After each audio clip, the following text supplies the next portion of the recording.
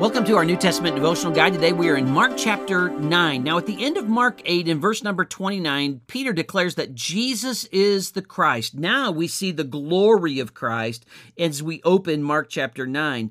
As he takes Peter, James, and John to the Mount of Transfiguration, verse 3, his clothes become shining, his glory is shown, Moses and Elijah appear. Peter says, let's just build 3 tabernacles here. And then the voice of God speaks in verse number 7. Now as they're coming down the mountain, Jesus is teaching them and says Elijah must come first, and Elijah, John the Baptist, has come.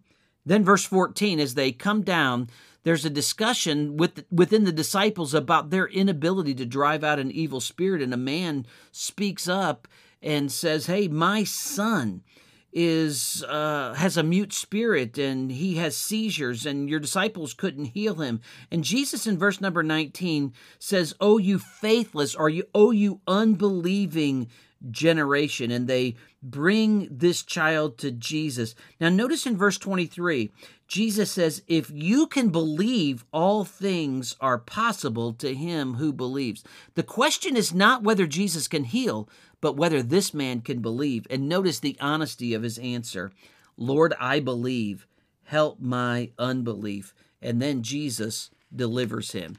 Now notice then in Mark chapter 8, verse number 30 through 32, Jesus predicts his death and resurrection. The disciples are confused, verse 32, but they don't ask anything. Instead, verse 33 and following, as they're on their way to Capernaum, they're arguing or disputing about who is the greatest. And Jesus reminds them, if you're going to be great, it's going to mean that you're going to be the servant of all in verse number 35.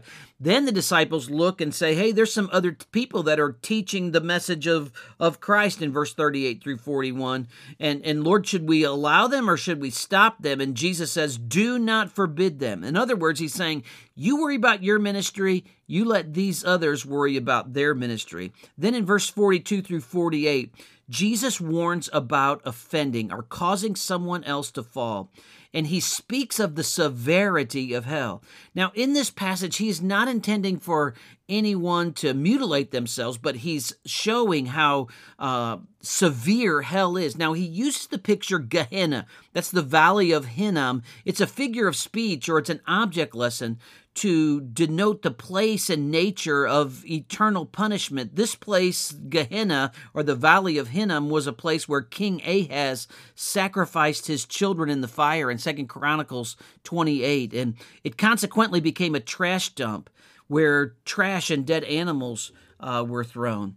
And Jesus says, look, hell is serious. Then he calls his disciples to be salt and to be at peace with one another in verse number 50. Remember, they were disputing about who is the greatest, and Jesus says, now live at peace. So today, live at peace with those that are around you.